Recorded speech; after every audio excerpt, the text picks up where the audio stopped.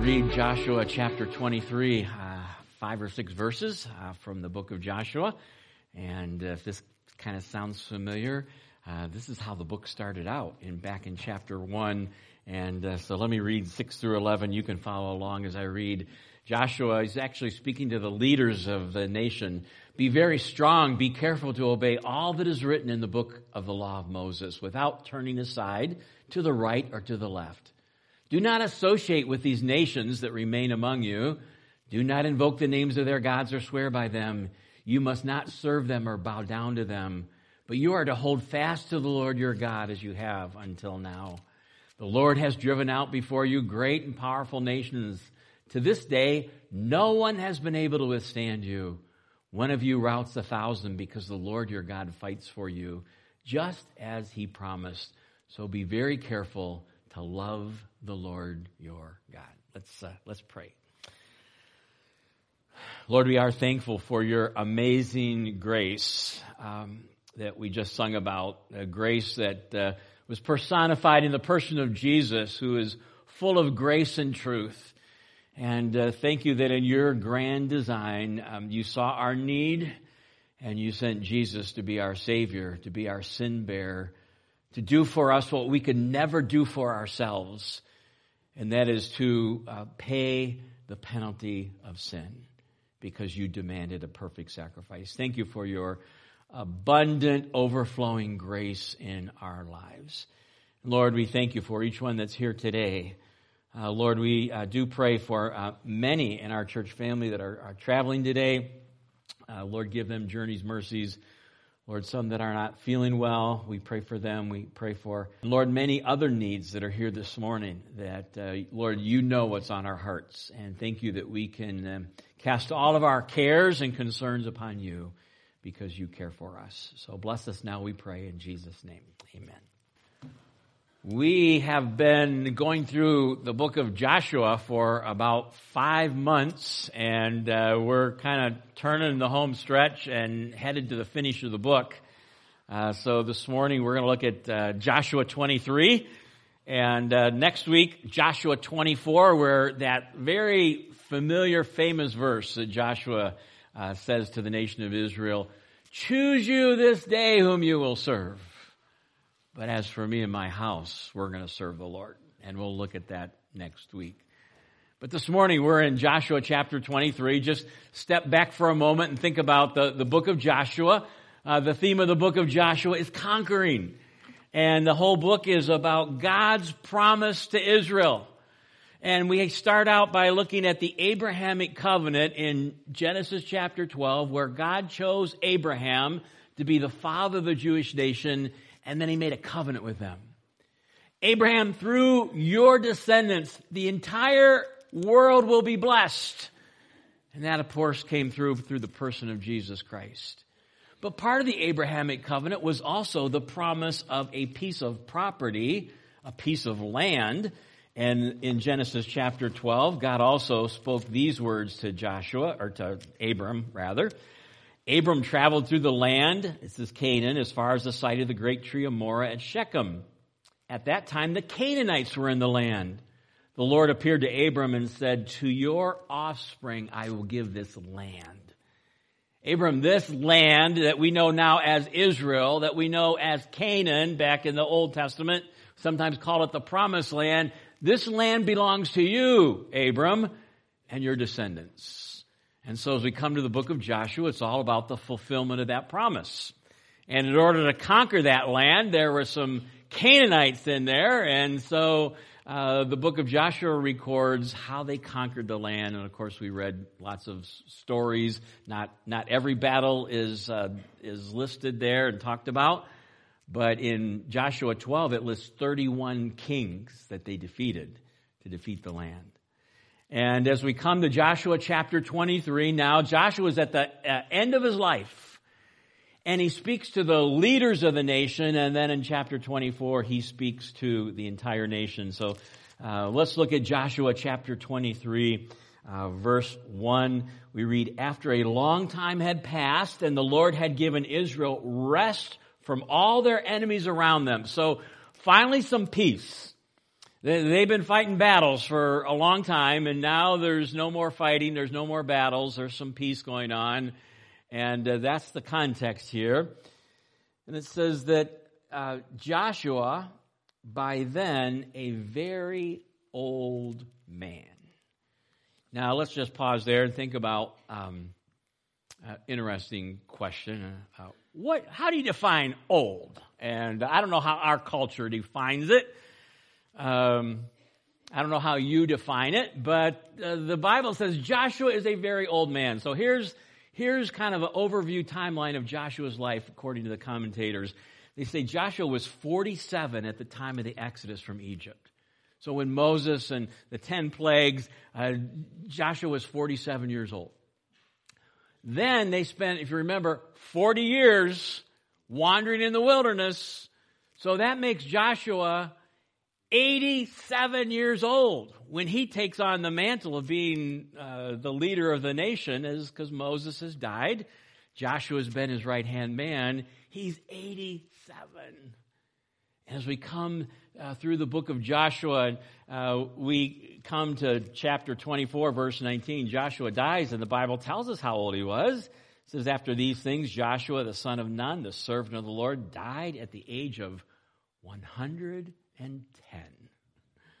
Joshua is 110 years old as he calls the nation together and the leaders together to share some very important things that's on their heart. So Joshua is 110.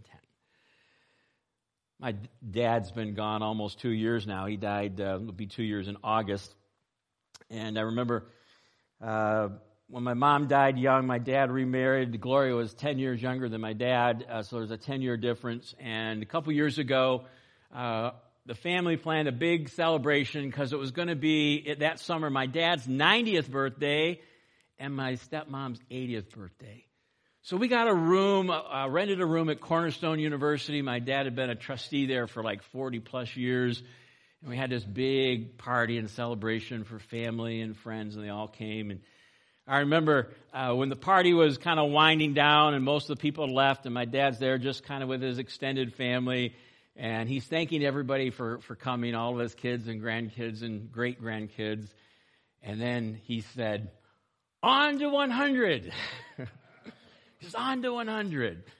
And in God's providence, for Dad, it was 91. But Joshua is 110. Now, I did a little research, and then we won't take too much of a rabbit trail here, but we call people who live to be 100 centenarians.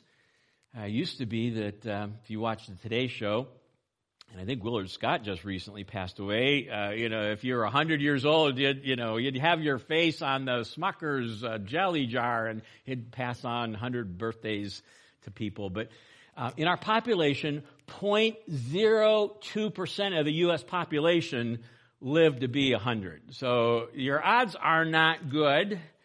The statistics I have from a couple years ago, that equals to 55,000 people who are centenarians. 55,000 out of 330 million. It says 4/5 of the 55,000, this is no surprise, are females. Because women live longer than men. There's a joke there. I'm not going there. I'm not going there. 4/5 are females.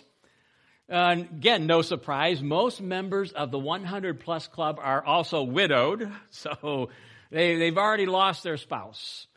Dr. Erwin Lutzer, who is the pastor emeritus at Moody Church, one of the great prolific authors of our day. And if you find anything by Dr. Lutzer, I would buy it and read it because it's good stuff. So he comes to Maranatha and speaks every year. And over the many years that we've been there, he would come and he would always, he was Canadian. He was born in Canada, and he'd always come and say, I bring greetings from my dad and mom. And I'm thinking, Dr. Lutzer's in his 70s. Now he's in his 80s. And every other year, bring greetings from dad and mom. Yep. Dad's 105 and mom's 103. And they bring you greetings from them. And he used to say, his dad said, the greatest thing about turning 100 was there's very little peer pressure in life because no one else is that age. One other thought here, and I just came across as I was looking at this 2 weeks ago, the oldest person in Michigan and the 10th oldest in the world died at an assisted living facility in DeWitt, Michigan. Irene Dunham died peacefully in her sleep at the age of 114 years, 4 months, and 15 days. So here's Joshua, and he is 110, and he calls this meeting because he's at the end of his life, and he calls all the leaders. And so let's look at this as he summons the leaders in Joshua chapter 23. And we want to look at 5 timeless truths from a wise and dying man. And I'll say this, when you know that you don't have much time left, you tend to not talk about issues that are just like peripheral or, how's the weather, or how bad are the tigers and all that kind of stuff. No, you want to get to important stuff. And that's what Joshua is doing here. And so we want to think of these 5 timeless truths that he not only passes on to the leadership of Israel, but they're for us today as well. So let's look at the first one. Here it is. Always remember that victory comes from God. So here he is. They've conquered the land. They've won all these battles, but he wants to remind them, you didn't do that on your own. That victory comes from God. Verse 3, you yourselves have seen everything the Lord your God has done to all these nations for your sake. It was the Lord your God who fought for you. And he goes on to review Israel's history and how that happened in verses 9 and 10. The Lord has driven out before you great and powerful nations. To this day, no one has been able to withstand you. One of you routs 1,000. Why? Because the Lord your God fights for you, just as he promised. And so he wants to remind the nation, and Joshua is not going to be around much longer. He wants to remind them the key to victory is not your own strength, but the key to victory is God. It was God who parted the Jordan River at flood stage so you could enter the land. It was God who brought the walls of Jericho down after that 7 times around and the blowing of the trumpets. It was God who supplied that victory at Ai. It was God who helped you defeat the 5 Amorite kings by sending large hailstones down and sending them into confusion and answering Joshua's request that the sun stand still because I need more time to complete the battle. That wasn't your strength. That was God who did that. And so he wants to remind them that the key to victory comes from God. And that's true in our lives as well, isn't it? As we think about, we're not fighting a military battle right now, but the Christian life is a spiritual battle. Ephesians 6:12 talks about that. And where do our victories come from? Not in our own strength, we need to be reminded, but it comes through God. And we've got lots of hymns that talk about that in our hymn book. The battle belongs to the Lord. Faith is the victory that overcomes the world. And so victory comes in our life through God as well. There's a second timeless truth that Joshua wants to pass on to the nation and the leaders. And it's this: obedience to God's word is key to blessing in our lives. He wants to remind them that if you want God's blessing in your life, it is tied to obedience. And many times, and I've done this so many times in my life, we want God's blessing. God, would you please bless me? Would you please bless my family? Would you please bless my children, my grandchildren, bless our church? And the scriptures say the key to God's blessing is obedience. It doesn't make sense to pray for God's blessing when we're not following his truth and following his ways and commandments. And so Joshua reminds them that the key to God's blessing is obedience. The verses we read in the scripture reading: be very strong. Be careful to obey all that is written in the book of the law of Moses without turning aside to the right or to the left. 23 years earlier, God spoke those very words to Joshua. That's Joshua 1:7. Be strong and courageous. Be careful to obey all the law my servant Moses gave you. Do not turn from it to the right or to the left. And now 23 years later, at the end of Joshua's life, he's making that same statement to the leaders of the nation. Why? Because obedience is the key to God's blessing in not only Israel's life, but our lives as well. If we looked at Deuteronomy 28, and it's really one of the key chapters in all of the Old Testament, it really explains the Old Testament. Why was Israel all the time falling into the hands of the enemy, and why eventually did God take the northern kingdom and the southern kingdom captive? The answer is right in Deuteronomy 28. Because God says to the nation of Israel in Deuteronomy 28, if you fully obey the Lord your God and carefully follow all his commands I give you today, the Lord your God will set you high above all the nations on the earth, and all these blessings will come upon you and accompany you if you obey the Lord your God. And then the next 14 verses are, this is how God's going to bless you. And then in verse 15, I think there are 63 verses in the chapter, it says the opposite. But if you don't follow me, if you don't obey me, if you don't follow my commands, guess what? This is what's going to happen. All these curses are going to come on you. And you're going to be taken captive, and your life is not going to be very pleasant. Well, blessing comes through obedience. That was not only true for Israel, but it's true for us today. And that principle is found in the New Testament as well. As we think about James chapter 1, I believe it's verse 22, where James tells us, don't just be hearers of the word and listen to the word. When you hear God's word and you just listen to it, you deceive yourselves. Verse 22, do what it says. Verse 25, whoever looks intently into the perfect law that gives freedom, that's God's word, and continues in it, obeys it, they will be blessed in what they do. So you want God's blessing in your life, then we need to understand that the key is obedience to God's word. Number 3, timeless truth number 3, and this is fascinating. Number 3 is don't allow the surrounding culture to influence you. Don't allow the nations around you. And when Joshua gave this farewell, there were still some pockets of Canaanites in Canaan. They weren't totally driven out. Don't allow that culture to influence you. Look at verses 7 and 8. Do not associate with these nations that remain among you.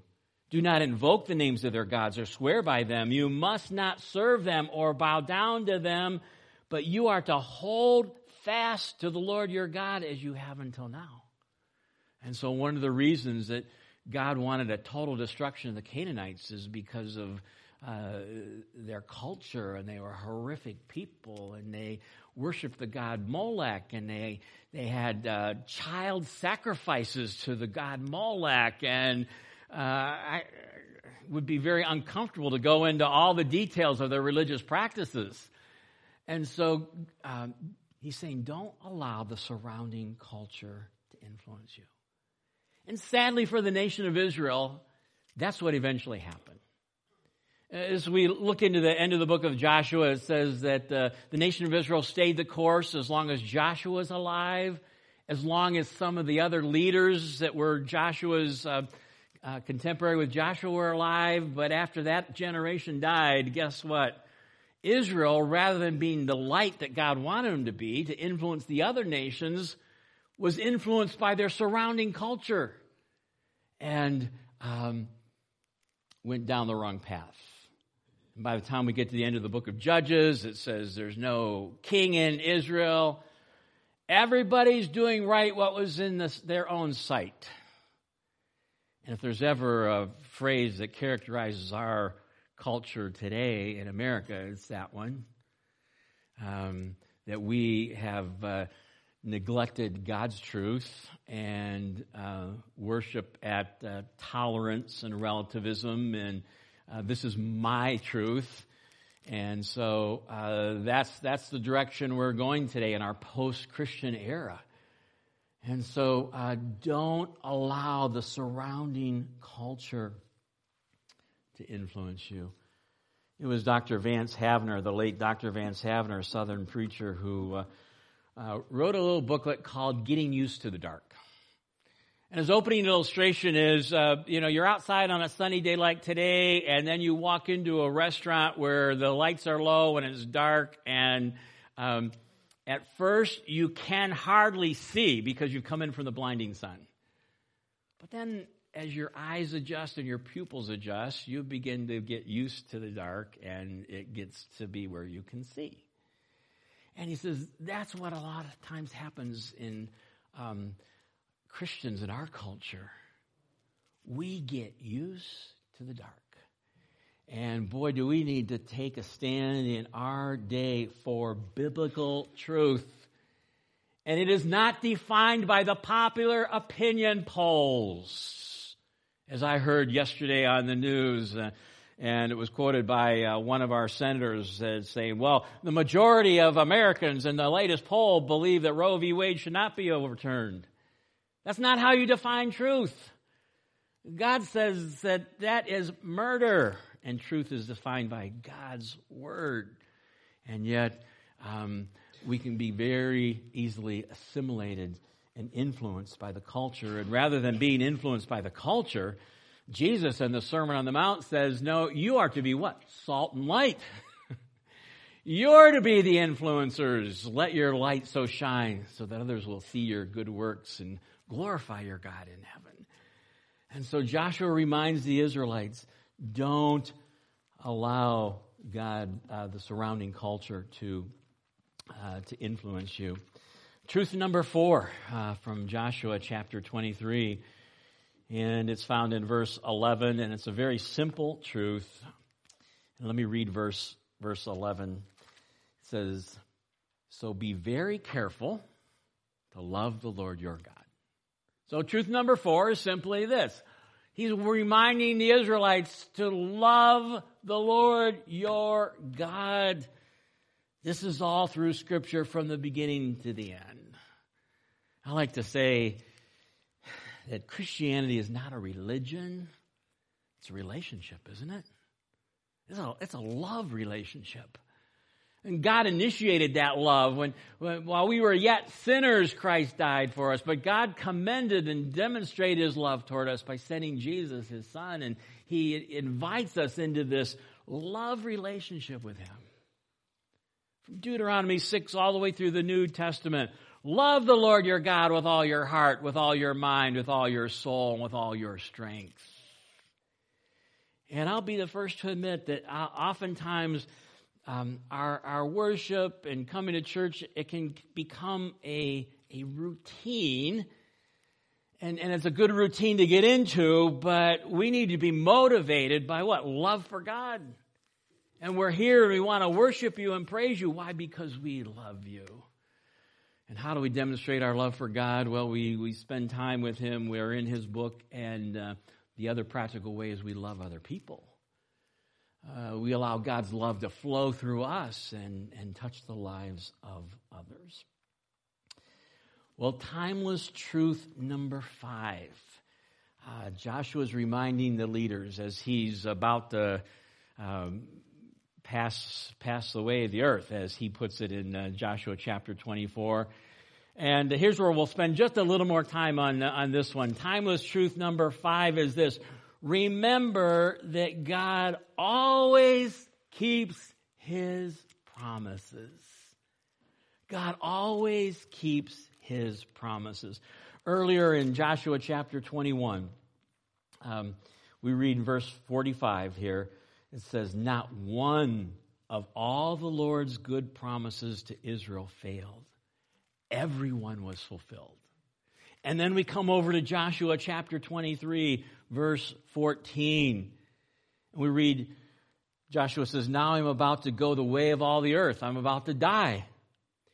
You know with all your heart and soul that not one of all the good promises the Lord your God gave you has failed. Every promise has been fulfilled. Not one has failed. He's like, guess what? I'm about to die, but what's going to carry you through the rest of your life? The promises of God. Because not one of them will fail. Everyone that God promised to you, God will fulfill. And Jesus echoed that in the Sermon on the Mount in Matthew chapter 5, verse 18. Jesus says, "For truly I tell you, until heaven and earth disappear, not the smallest letter, not the least stroke of a pen, will by any means disappear from the law until everything is accomplished." And Jesus is telling us the same thing. Every promise in this book will come to pass because God is the ultimate promise keeper. God is a God who cannot lie. So Pastor Ray Pritchard writes these words about that promise. The good news is that God fully intends to keep his promises to you. What he did for Israel so long ago, he does for his people today. As we trust and obey, as we fight and pray, as we stand up for righteousness and shine the light in a darkened world, one by one the promises are kept.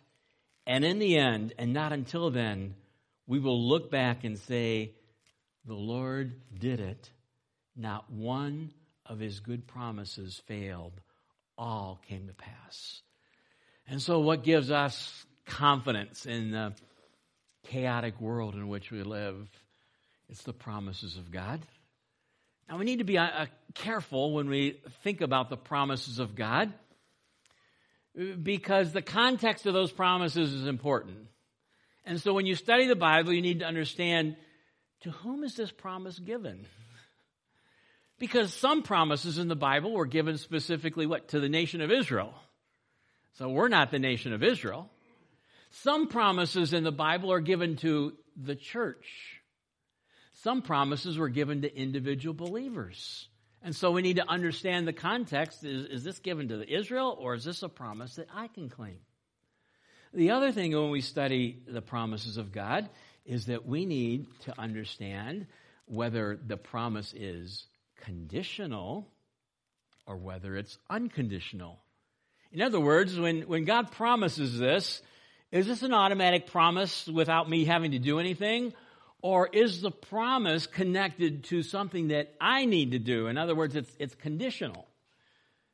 And so we need to remember that God always keeps his promises. And so I thought maybe an encouraging way to kind of land the plane this morning is to think about what are some promises that we can claim this morning? What are some truths from God's Word that we can hold on to no matter what you're facing in your life today and where your circumstances are? And so I've come up with 5 of them. Surprise, surprise. They all start with the letter P. But that's the way it came out. So let's look at them. And then we're going to think about, are they conditional or unconditional? So here's the first one. The first one is the promise of God's presence, the promise of God's presence. And that's a promise that God gave to the Israelites right before they went into the land of Canaan. Don't be afraid, don't be discouraged, for the Lord your God will be with you wherever you go. And that promise is repeated all through the Old Testament. It's repeated in the New Testament. Hebrews 13:5 and 6. I will never leave you nor forsake you. It's a quote of Deuteronomy chapter 31, I believe. But if you're a believer this morning, if you have Christ in your heart, God promises to never leave us and never forsake us. That means he's always there. That means we don't have to pray, Lord, would you be with us today? Because he already is. 1 Corinthians 6:19, don't you know that your body is the temple of the Holy Spirit who what? Lives within you. And so God is always with us. Family may forsake us. Friends may leave us. God never will. He keeps his promises. God's presence is always with us. That is an unconditional promise. There's a second promise, and it's the promise of peace with God. And that's from Romans chapter 5, verse 1. And that's an unconditional promise. So if we're going to make peace with God, there's some steps that we need to take, and that is to repent of our sin, put our trust in Jesus and Jesus alone as our sin bearer, our Savior, repent of our sin and put our faith in Jesus for our eternal salvation. And when you do that, the Bible says you've now made that peace treaty with God. There is therefore now no condemnation to those that are in Christ Jesus. Therefore, being justified by faith, we have peace with God. It's the most important peace that you can make in your life. And it's the promise of peace with God. There's a third promise that and the promise of the peace with God, I want to make sure, I said that's conditional. I think I said that. Yeah, you need to ask Christ into your heart. This next one's conditional as well. And it's called the promise of the peace of God.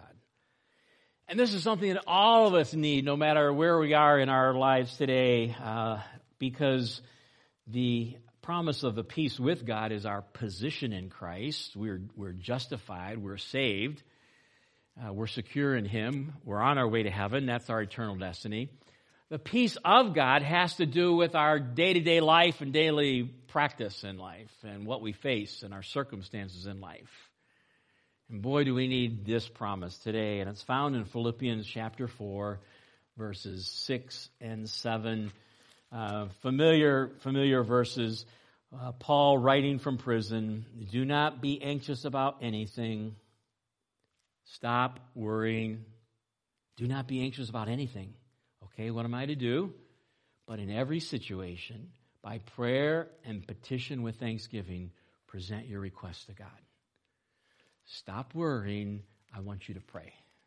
And I want you to give this situation to me, the sovereign God who's in control of all things. And when you do that, then there's a promise that comes. The peace of God, which transcends all understanding, will guard your hearts, that's your emotions, your minds, in Christ Jesus. And so it's a wonderful promise. It's not an easy one because life throws us all difficult things. And we're all a phone call away from a difficult situation. And we never know what tomorrow's going to bring.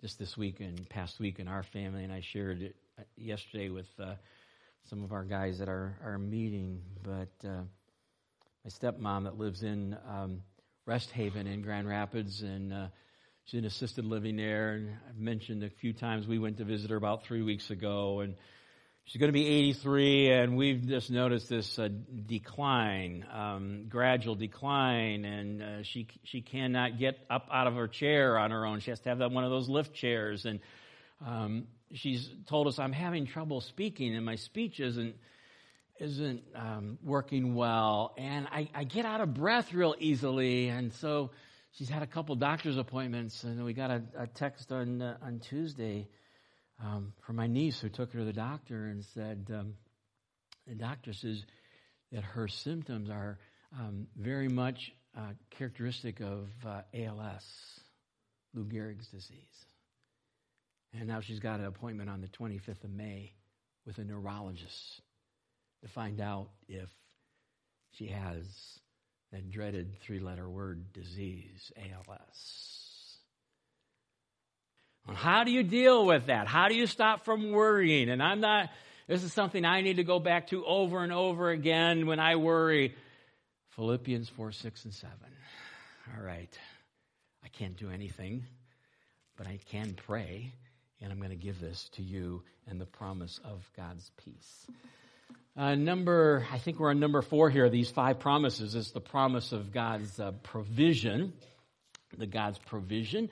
Philippians 4:19. Here's a great promise. Paul writes, and my God will supply all of your needs according to His riches and glory in Christ Jesus. What a great promise. God will provide all of your needs. Now, this is one that I've thought about this over the years. I've kind of struggled with and thinking, is that a conditional promise or an unconditional promise? The reason I say that is because the book of Philippians is really a thank you note. And the Philippian believers heard about Paul's need. They sent him a gift. And so Paul's writing back, and maybe Paul's saying, as you provided for my need, as you were generous in your life, God will also meet your needs. Or is that an unconditional promise for everyone? I don't know. Maybe I would lean toward the unconditional one, but either way, God has promised that He will meet our every need. He is Jehovah Jireh, Genesis 22, the God who provides. And He will provide as we trust Him. The last one is the promise of God's providence. The promise of God's providence. What does this promise mean? This promise means that no matter what you're facing, no matter what you're going through, God promises that for a Christian, He can work all things together for good. It's what Joseph said to his brothers in Genesis 50:20 at the end of his life, and he confronts his brothers who basically tried to kill him and threw him in a pit, and all that Joseph went through, and he goes, you meant it for evil, but God intended it for good to keep people alive. God had a master plan in getting Joseph to Egypt, and then Joseph became Potiphar's right-hand man, and Joseph came up with this plan to be prepared for a time of famine, and that provision that Joseph put into place really was the key to survival to Jacob's family, who went from Canaan to Egypt because there was no food in Canaan, and 70 members of Jacob's family came because there was food there. They end up leaving 400 years later with 2 million. But it was Joseph's position there in God's plan. You meant it for evil. God meant it for good. And it's that promise in Romans chapter 8, verse 28, again, given to believers. We know that in all things, God works for the good of those who love Him. He doesn't say everything is good. We know that that's not true. But in all things, God works for good to those that love God, to those that are called according to His purpose. And what is that good that He wants to accomplish? Verse 29, He wants us to be conformed to the image of Jesus. So God uses all sorts of things, and the whole theme of the book of 1 Peter is pain with a purpose. We can deal with a lot of pain physically if we know there's a purpose. Okay, I got to go through this, but it's going to do this for me. And that's the message of 1 Peter. No matter what kind of pain you're going through, that pain has a purpose. And James talks about trials and the purpose of trials. And trials work, character development, don't they? It works perseverance in our life. And the word's hupomone. And God uses trials, to draw us to Himself and to form our character. And so timeless truths from a wise and dying man. Always remember that victory comes from God. And that's true for us as well. The key to God's blessing in our life is obedience. You want to be blessed? Follow this book. Don't allow the surrounding culture to influence you. Love the Lord your God. And then remember that God always keeps His promise. And I don't know what promise you need today of those 5 that I listed. We've got God's presence with us if you know Christ. Hopefully you've experienced peace with God. But maybe it's that peace of God. Or maybe it's resting in the fact that God will provide for our needs. And He will use everything we're facing for our good and His glory. Let's pray together. Lord, thank You for the privilege we have to look into Your Word. And I thank You for these wise words from thousands of years ago from the leader Joshua to the nation. Lord, thank you that 2 millenniums later we can read the same words and be encouraged. Lord, I thank you for your word. I thank you for your promises. And Lord, I pray for each one here today. Lord, may we stand firm on the promises of God that will carry us through all of life. Well, thank you in Jesus' name. Amen.